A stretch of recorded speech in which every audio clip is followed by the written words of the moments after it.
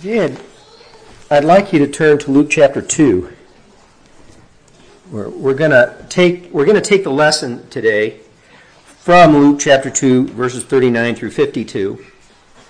And I want to do something I don't often do, and that is to direct the teaching primarily to the children in our congregation, and I probably should define the word children then. We're all children of God, of course. But I know our culture sort of arbitrarily defines a child as, 18 or under 18? So I'm just going to give my own arbitrary definition. I'm going to say 20 and under is better. I think as I recall, under the Old Testament law, a man wasn't supposed to go to war till he was 20. So, 20 and under will do for my purposes. So, if you're 19 and you think you're not a child, well, I disagree with that assessment.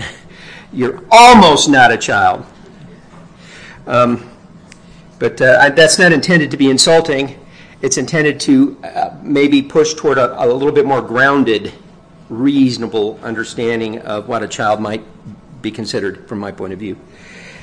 We can agree to disagree on that in love, but I'm telling you who this message is primarily aimed at, and I get to decide that, so I just did.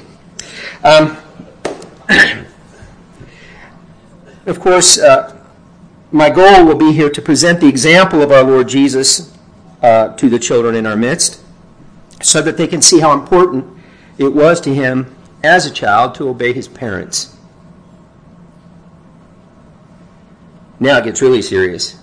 If you're 19, you think maybe you shouldn't have to do that, just because our culture says you shouldn't. And who are they to decide that, by the way? What authority do they have to decide that? My answer to that is none. I've got as much authority, so I'll take it, right? And you can just agree or disagree, as I said, but I think you should be obeying your parents a little longer than maybe our culture thinks you should. And now, to be sure, Jesus' example here is intended for all of us, not just children. But I think it's appropriate to point out his example, especially to children, since the passage we're going to consider is an account of Jesus' actions when he was only 12. Now, he was by anyone's definition still a child. Even those who think under old Hebrew thought that you were a man when you were 13 or 14 or something like that. I don't think that was ever true biblically, right? But even under that assessment, he was still a child, right? And so I think he's a especially good example for children. So let's read the text, and then, as always, I will pray for God's guidance. We read beginning in verse 39. So when they had performed all things according to the law of the Lord, remember they had Jesus circumcised on the 8th day and presented in the temple and all that according to the law.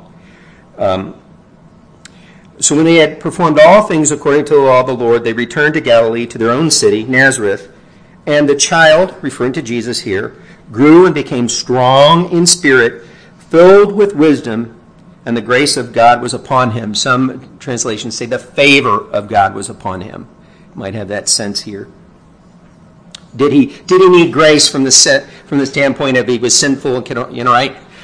So that's why I think some people want to say favor here instead of grace in some translations. It's hard to imagine Jesus needing grace, right? But there's such a thing as preventive grace, right? That God gives us the grace to not sin, right? Not just when we've sinned. So if it means grace here, it means it in that sense, right? That he's depending on his Father to remain sinless, right? At any rate, Luke goes on to say his parents went to Jerusalem every year at the feast of the Passover, diligently following the law. And when he was 12 years old, again speaking of Jesus, they went up to Jerusalem according to the custom of the feast. When they had finished the days, as they returned, the boy Jesus lingered behind in Jerusalem, and Joseph and his mother did not know it. But supposing him to have been in the company, they went a day's journey and sought him among the relatives and acquaintances. Now, it may seem like they were negligent parents. They didn't know where their son was for a day. But remember, these were extended families and things traveling together, and you might spend half your time on that trip with your aunts and uncles or something like that, and your parents aren't worried about you, right? Because the family's all looking after you. So we're not seeing them as negligent parents here because they weren't quite sure where he was. Beside the fact that Jesus was an obedient child, and they didn't really have to worry too much, right, that he was going to do something wrong. But he wasn't there, right? As we'll see. And so they sought him among the relatives and acquaintances. And in verse 45, so when they did not find him, they returned to Jerusalem, seeking him. Now, so it was that after 3 days, they found him in the temple.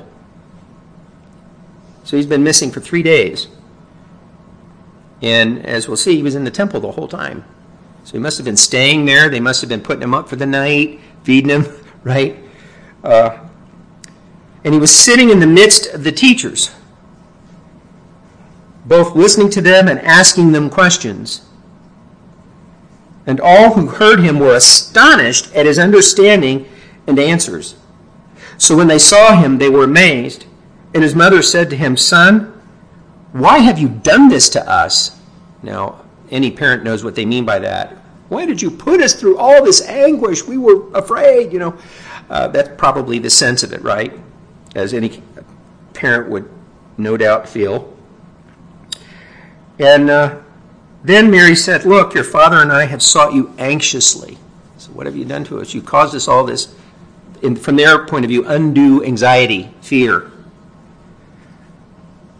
And Jesus' answer is quite remarkable. He actually reminds them of something they should have known.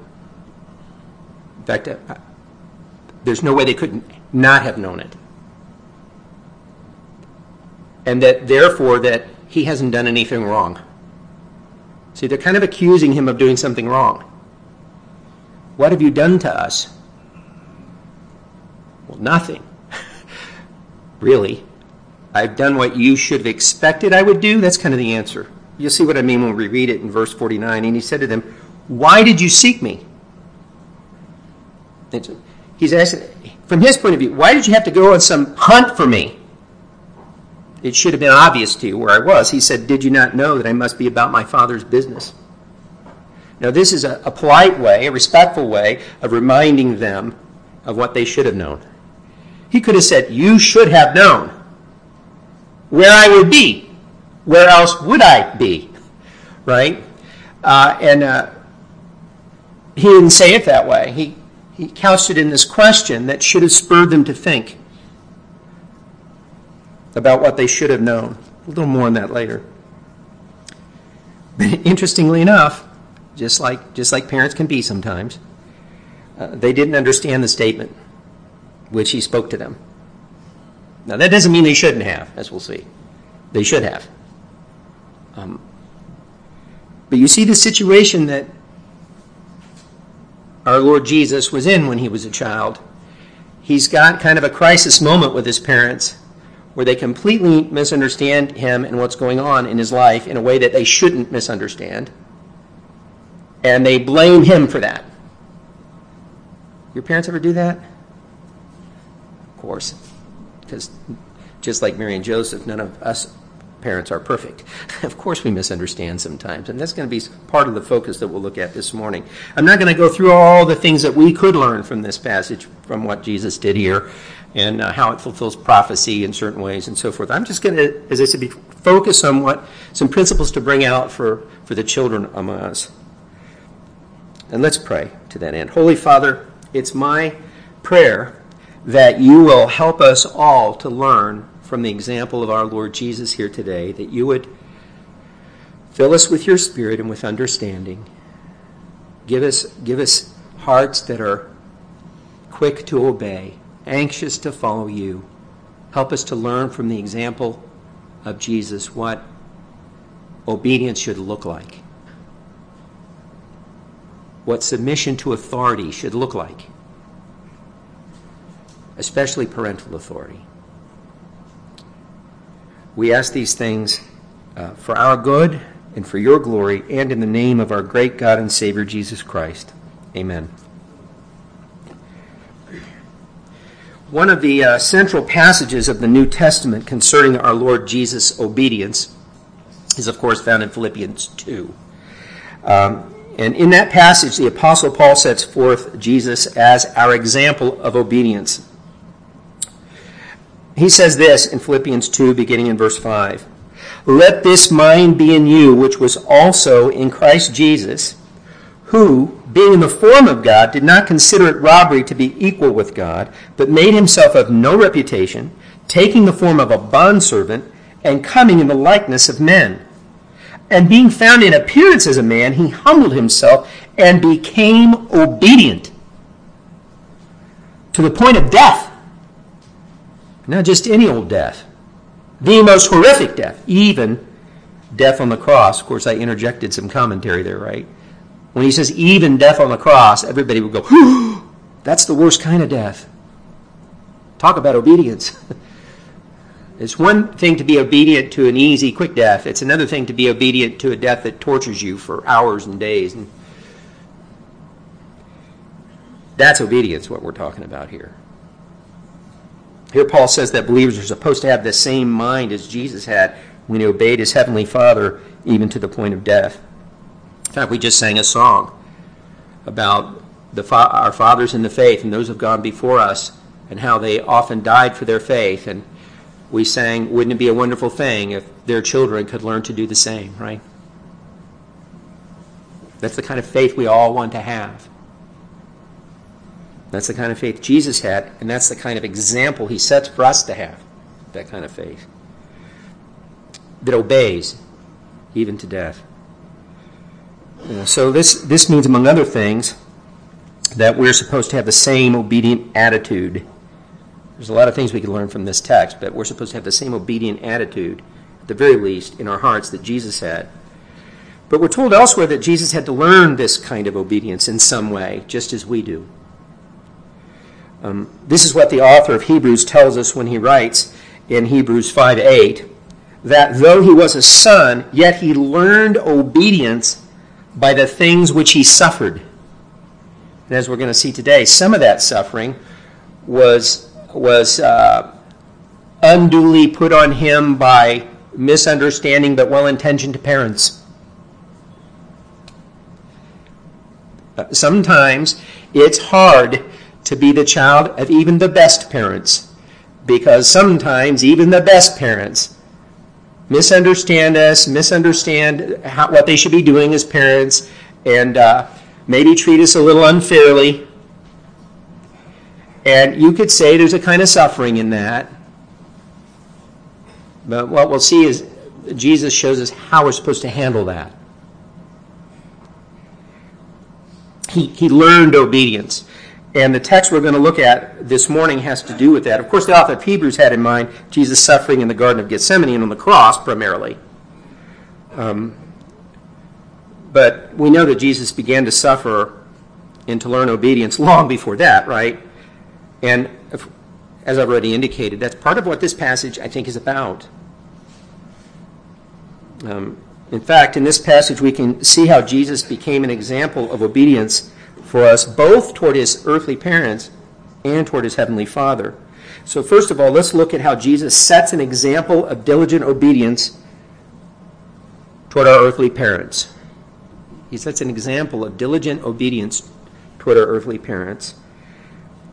I think this can be clearly seen in the first part of verse 51, when it says, then he, referring to Jesus, went down with them, his family, primarily Mary and Joseph, right, and came to Nazareth and was subject to them.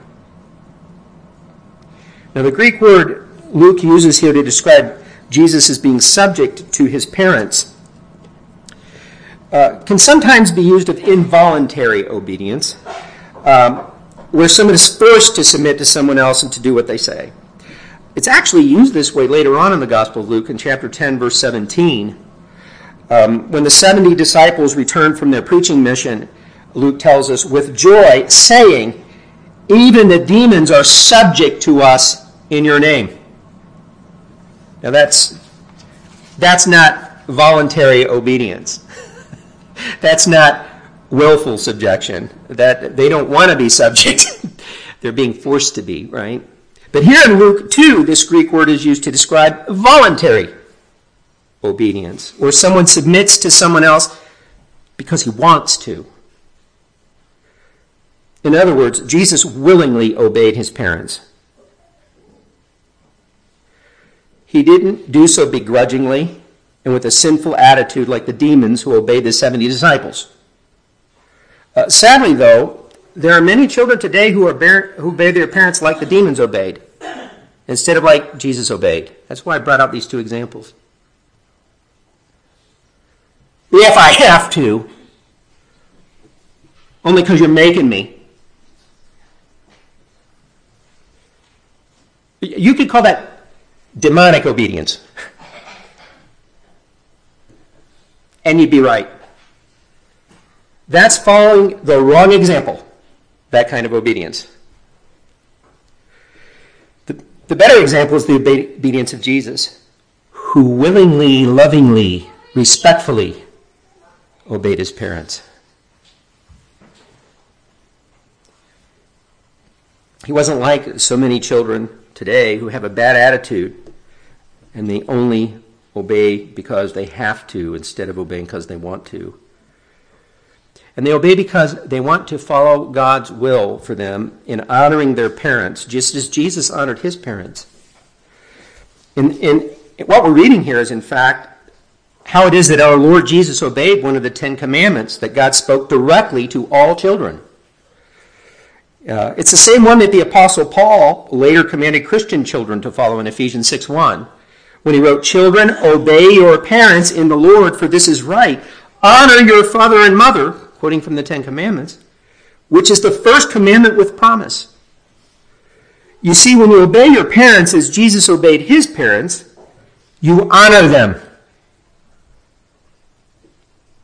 And that tells us something of the motive for obedience. If you want to honor your parents, why do you do that? It's because you love them. You're more concerned that they look good than that you look good. You're more concerned with how they feel than with how you feel. You're more concerned that their parental authority be upheld than what you perceive to be right and fair in the moment, for example. That's hard. It's hard to obey like that. And nobody but our Lord Jesus has ever really done it. Because, just like your parents aren't perfect, neither are you. Right? They need God's grace, but so do you. Or you'll never be able to obey like you should. They need God's grace to be the kind of parents they should be. And God knows that you need his grace to be kind of children that you should be. It's hard to obey sinful people, imperfect people. It's hard to do that with love and respect. But it's expected of us by God toward our parents. And with the right heart and with the right attitude. The kind of attitude that Jesus displayed.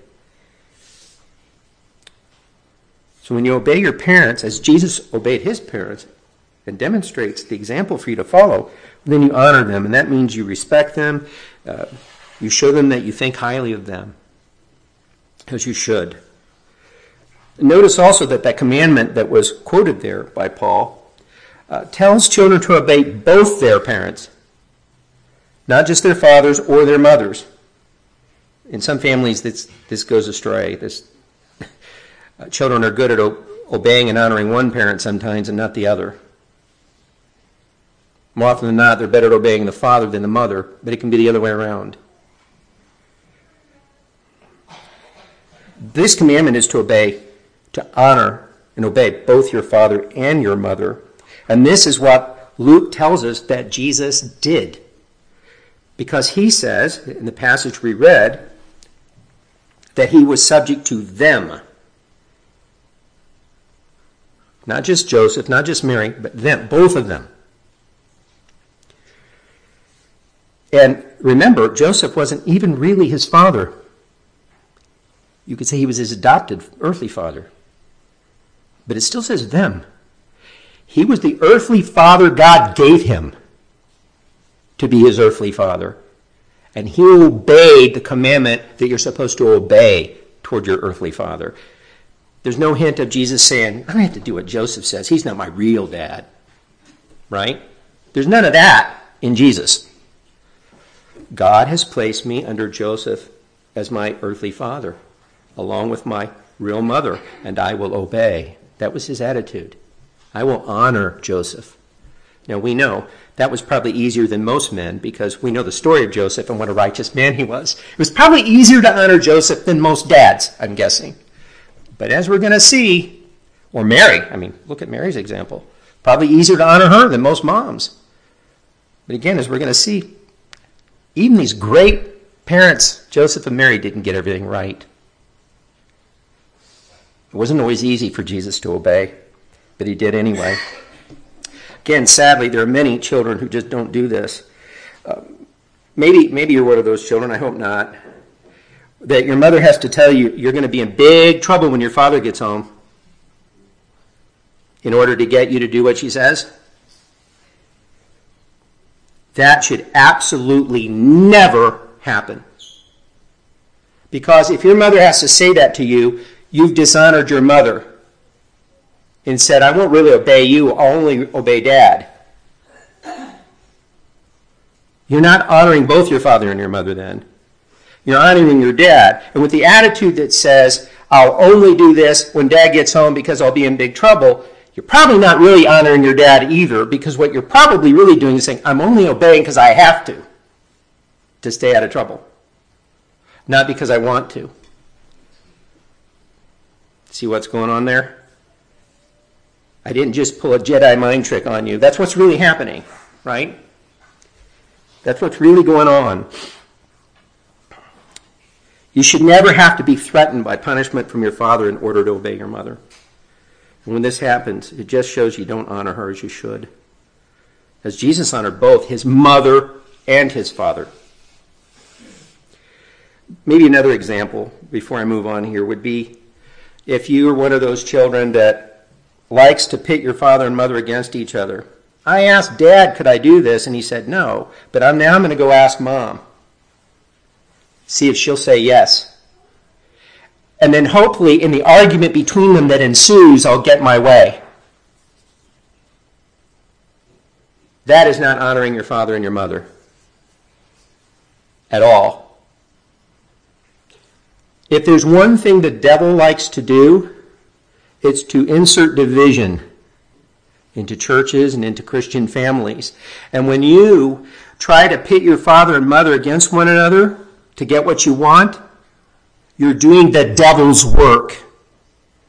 You're back to demonic obedience, not Christ-like obedience when you do that. It's a very sinful thing. God doesn't tolerate it. Jesus set a much better example than that for you to follow. And the really good thing is, he's the one who'll help you do it. He'll give you the strength to do it.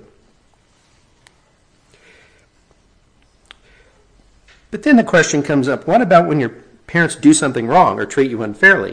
Do you have to obey then? What about when it's hard to obey them because they don't understand your point of view? You're trying to tell them what you think and why you want to do what you want to do, and they don't seem to listen. And you feel like, well, I'm going to do it anyway because they wouldn't listen to me, and I feel like I've been treated unjustly. A lot of kids disobey that way. I was a kid once, you know. I'm on to these tactics. I know what they're like. I did all this stuff, sadly. I'm glad to say, in one sense, it was in my BC days. It was before the Lord Jesus saved me. But even then, I knew better. I was still going to Sunday school, and I knew the truth. And I knew what I was supposed to do. I just didn't do it. I was a devious, demonic obeyer instead of a Christ-like, godly obeyer of my parents. And the other times they didn't catch me, right? And so I can tell you, I wasn't the best child in the world. I look back with great grief. Now, I came from a broken home, and it made it even tougher. constantly being pitted by my mom and dad against each other, step monsters and everything like that. Had a lot of bad things going on in my life as a kid. And a lot of stumbling blocks put in my way as a kid. But here's the thing. I stumbled over every single one of them because I'm a sinner. I still knew I was supposed to obey. I couldn't make excuses. And neither can you. Sometimes your parents are going to be unfair. They're going to misunderstand. And I think you'll find encouragement from our Lord Jesus' example here in this passage as well, because you can see that he understands full well what you're going through. He's your great sympathetic high priest. He's been tempted in every point as you are, yet without sin, the author of Hebrews tells us. And that includes being tempted to disobey your parents because they don't understand what they should understand and they don't treat you fairly. He understands that temptation too. And he can help you overcome that one too. And he sets a good example for you here on what to do in that kind of situation. We know he knows what it's like to be misunderstood by his parents. We saw it in verses 48 through 50. When they saw him, Joseph and Mary, after searching for him, they were amazed. Now, think about it. They might have thought, well, he's probably running off doing something that he shouldn't be, or maybe he's just seeing the sights in Jerusalem or something like that. I think when it says they were amazed, they probably finally got to the temple. They heard about this kid probably they've been searching for. Where's our son? Where's our son? Might be in the temple there, and so they went in, they looked, and they probably saw what was going on. He's surrounded by all these great teachers of law in a conversation with them. I think most parents would be amazed by something like that, right? His parents were certainly amazed. They probably shouldn't be as amazed as they are. That's part of the problem. And his mother said to him, "Son, why have you done this to us? Look, your father and I have sought you anxiously." There's blame in that. You've put us through a lot of fear and anxiety, and that's an accusation. They're treating him as though he ought not to have done this. Now, we know the story, right? We know the historical account of how Jesus was born, right? The Holy Spirit revealed to both Joseph and Mary that this baby was going to, right, be the one to save his people from their sins. He was going to be the Messiah. They knew that before he was born. And they had all the scriptures to describe for them what the role of the Messiah ought to be. I'm sure this wasn't the first time the subject may have come up with Jesus and his parents, but we don't know. We're not given any other information. But we do know from the information we're given in the Gospels that Joseph and Mary knew a lot more than it appears they know here. So Jesus said to them, "Why did you seek me? Did you not know that it must be about my Father's business?" And that's the right answer. You should have understood where I would be and had some sense of what I would be doing. Now, Jesus isn't saying that if it's not true.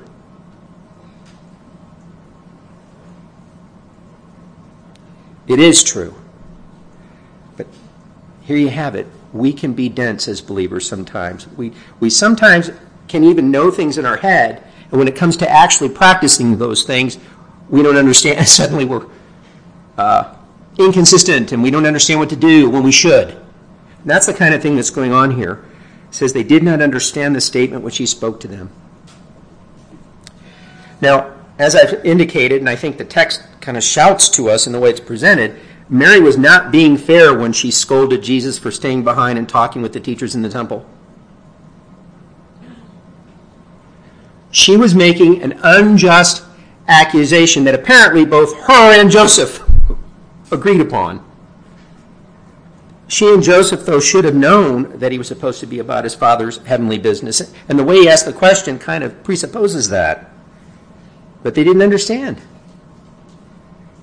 So Jesus was at a point where his understanding was actually better than his parents of what God wanted for him. At 12. Now, he was a bit of a prodigy. We can all agree to that, right? He wasn't your typical child. And his parents knew that.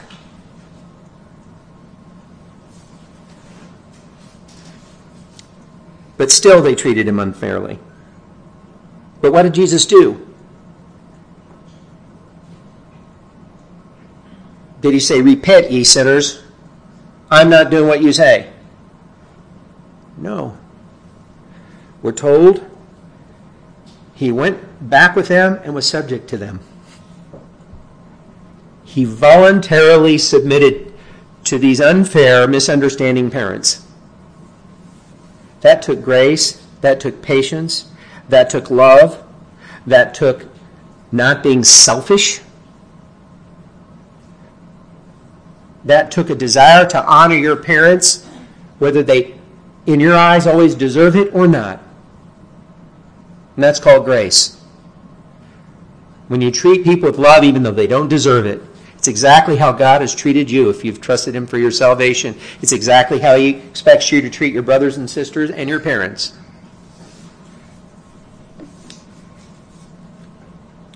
And that kind of leads us to another way in which Jesus understands what you might sometimes go through, especially as you get older in your teenage years and so forth. Jesus knows what it's like to kind of be midway between following God's will for your life and that of your parents.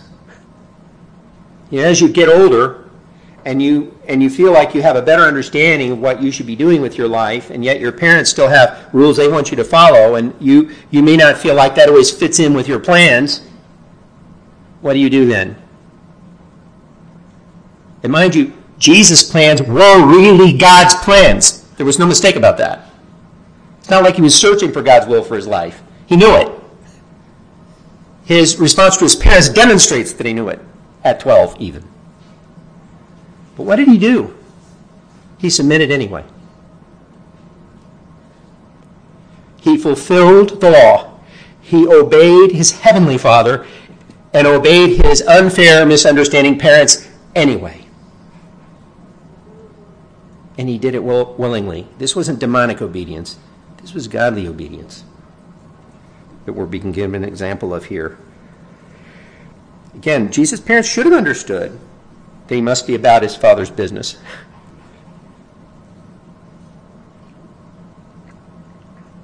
After all, they both knew who his real father was, as I said before. But we've seen here that Jesus had to learn obedience. He had to learn to balance his desire to follow his heavenly Father's will with his obligation to obey his parents, who struggled to understand. But that obligation to obey them was also his Father's will. His time for fully starting his messianic ministry wasn't here yet, and he knew that. Or he'd have never left the temple, right? So you see the wisdom of Jesus already. He has to balance out what could appear to be conflicting obligations at 12. And what's he go in favor of? Obey your parents first. They're the authority God put in your life. He says, honor your father and your mother. I'm going to do that. Without being begrudging, without being angry, without complaining, I'm going to obey. And we can see here some of what it means when Luke goes on to say in verse 52 that Jesus increased in wisdom and stature and in favor with God and men. You can see the wisdom already that he's learning. And as he grows up, gets taller, bigger, grows in stature. And you can see how this would put him in great favor, not only with God, whom he's obeying first of all, but also with men.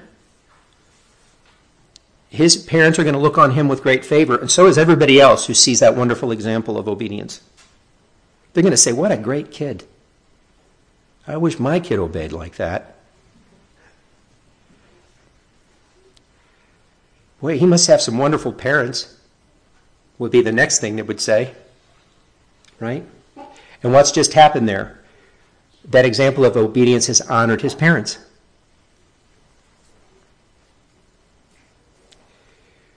Jesus also sets an example, and we've already hinted at this some, of diligent obedience toward his heavenly Father. That's the second main point. Jesus sets an example of diligent obedience toward our heavenly Father. We've already seen how diligent he was to obey God, even as a child. This is what he was talking about when he said what he said to his parents, right? Why did you seek me, in verse 49? Did you not know that I must be about my Father's business? That's another way of saying, I'm obeying my heavenly Father. You know, what can be wrong with that? Now, that's an excuse you can use, right? To not obey your parents. Jesus didn't actively, willingly disobey his parents. Right? He wasn't doing what he was doing to disobey them. He felt they should understand, but they didn't. And he was right about that. Notice that he expected them to get that he would obey the Father first, his heavenly Father, and they didn't get it. But he obeyed them like he was supposed to, and like he had been doing up to that very point. But they should have known that was his top priority.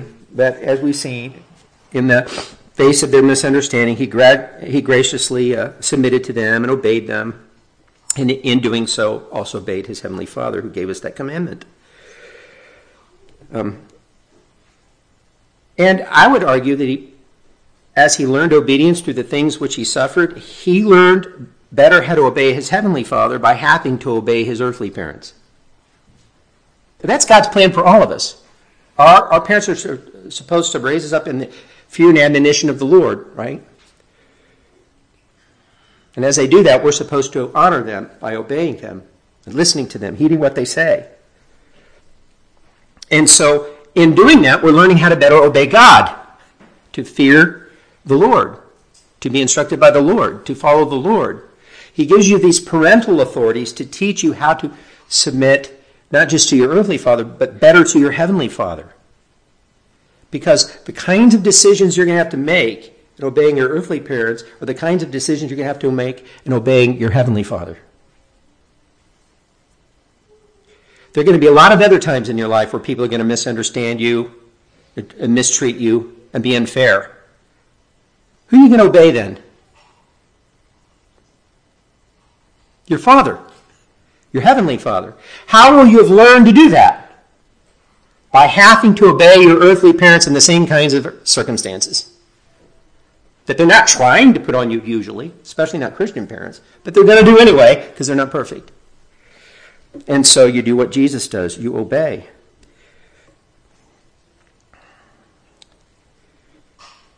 Jesus, though he never sinned or disobeyed his parents, apparently he still needed to learn as he grew more and more what it meant to obey his parents. And sometimes this even meant that he had to suffer being misunderstood or mistreated. Falsely accused even of something. Reminds me of the old bit back when Bill Cosby was considered someone you could listen to, right? He had this thing that he did, this little comic thing that he did that every parent understands. His parents were all, arguing about something. His kids, rather, all arguing about something. She did this, he did that. And he says, I want all of you to, go to your room. And the first thing you hear is, that's not fair. And he says, I don't care about justice, I just want quiet. Right? Well, there are a lot of parents like that, right? Who ought to care about justice and what's fair sometimes, but don't. What do you do then? You go to your room and do what you're told. And you don't complain. And you don't have a bad attitude.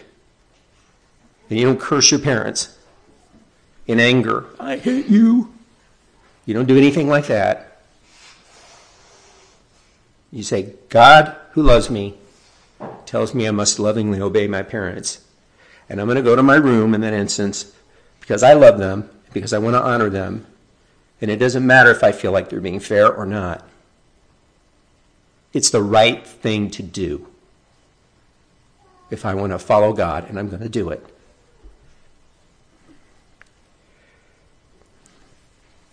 So Jesus had to learn in those kinds of circumstances, right, to obey his parents, and he grew in his understanding of that. The same is true for every child here this morning. There are times where it may just seem they're being unfair, and often that's the case.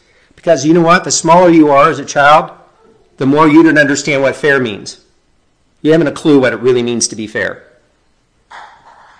And sometimes what you think is unfair, years later you discover wasn't unfair at all, that your parents were being quite fair.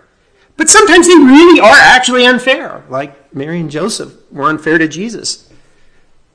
What you do in those situations is going to be the same. You're going to honor God by honoring your parents.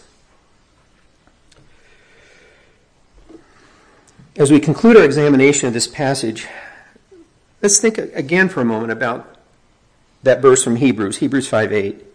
Though he was a son, yet he learned obedience by the things which he suffered.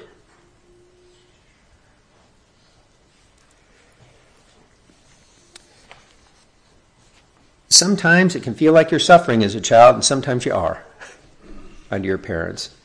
I would say anytime you've actually been treated unfairly is a moment of suffering, most of us feel.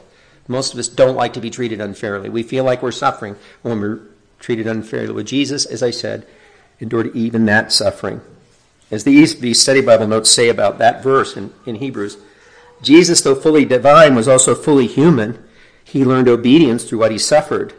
Although always without sin and always thus obedient, Jesus nevertheless acquired knowledge and experience by living as a human being. And he especially came to know firsthand what it cost to maintain obedience in the midst of suffering.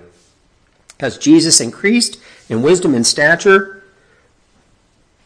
lots of temptations and constant temptations were no doubt more difficult to deal with.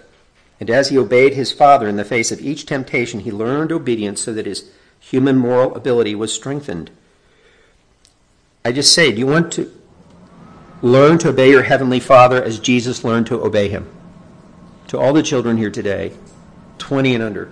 I could push a little higher if you want, but 20 and under is at least, right? Do you want to learn to obey your Heavenly Father as Jesus learned to obey him? Do you want to be a good Christian? If you do, then you simply have to start with learning to obey your parents like Jesus did. You don't look toward, when you're 18, according to our culture, or 20, according to me today, you don't look to that moment thinking, well, then I'll get on with God's will for my life after my parents are out of the way. No. Learning from and obeying and honoring your parents is God's will for your life. That's his will for your life as a child. And I would argue, even as a guy who's 56, I still want to honor my parents as best I can, no matter how difficult that is. And the ways you do that change. But it still should be our goal if we want to be like Jesus. And so he left you a good and encouraging example. But if you struggle, pay close attention to what we had read in verse 40. And the child grew and became strong in spirit, filled with wisdom, and the grace, or if you want to take it that way, favor of God was upon him. Even though Jesus never sinned, we know that one of the reasons he never sinned is he was trusting in his Father, his Heavenly Father, God, to help him, to give him the strength. That's part of what he did in order to overcome sin. Even though you will never be perfectly and sinlessly obedient as Jesus was, through his saving work, you can have the same grace of God in your life that was upon him. The grace to help you to obey. And unlike Jesus, when you disobey, God's forgiveness, his grace of forgiveness, when you repent. And then his further strength to do better. And you too can increase in wisdom and stature and in favor with God and men. Because that, as a child, is what you should want to do. You should want to, as you grow up, become more wise. That means understanding the Christian faith and how to put it into practice in your life. That kind of wisdom. You should want to become more wise. And you should want to have proper favor with God and men. You should want to have a heavenly Father that looks at you and says, "This is my beloved son or daughter in whom I am well pleased." And you should want your Christian family around you, in your church, to say, "That kid is a good example of a Christ-like kid." And when they do that, they'll say, "Wow, their parents, that child's parents must really be following the Lord. And you've honored your parents better than anyone could ever honor them," when that happens. That's what God wants for you to do. That's His will for you. Let's pray. Holy Father, I hope I've been able to speak to our young people here today in a way that they can take to heart what is said. I've tried to speak more simply at times, a little bit more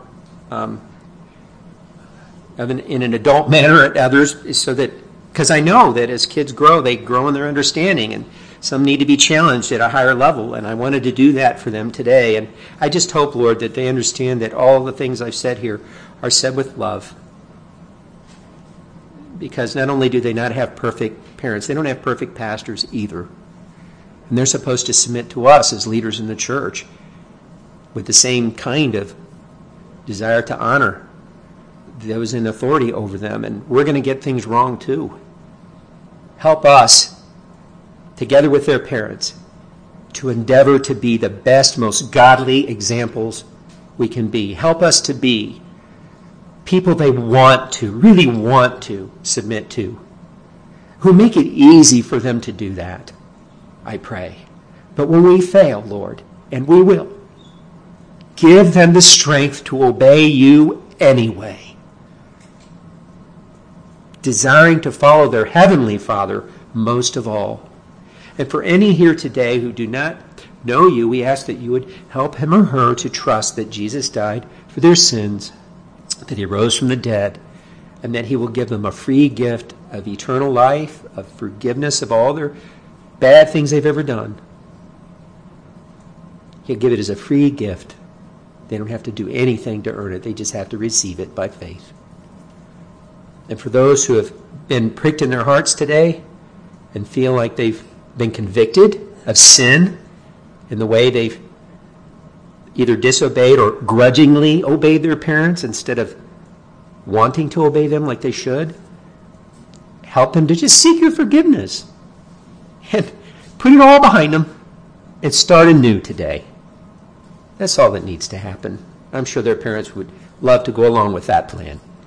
We give you all the glory for what you have done as a result of this teaching and what you will continue to do through it. We pray these things in the name of our great God and Savior, Jesus Christ. Amen. Well, thanks for your kind attention, especially you younger ones, especially you 18 and 19 and 20-year-olds. That I didn't mean to offend you, but I want to be more realistic than our culture is.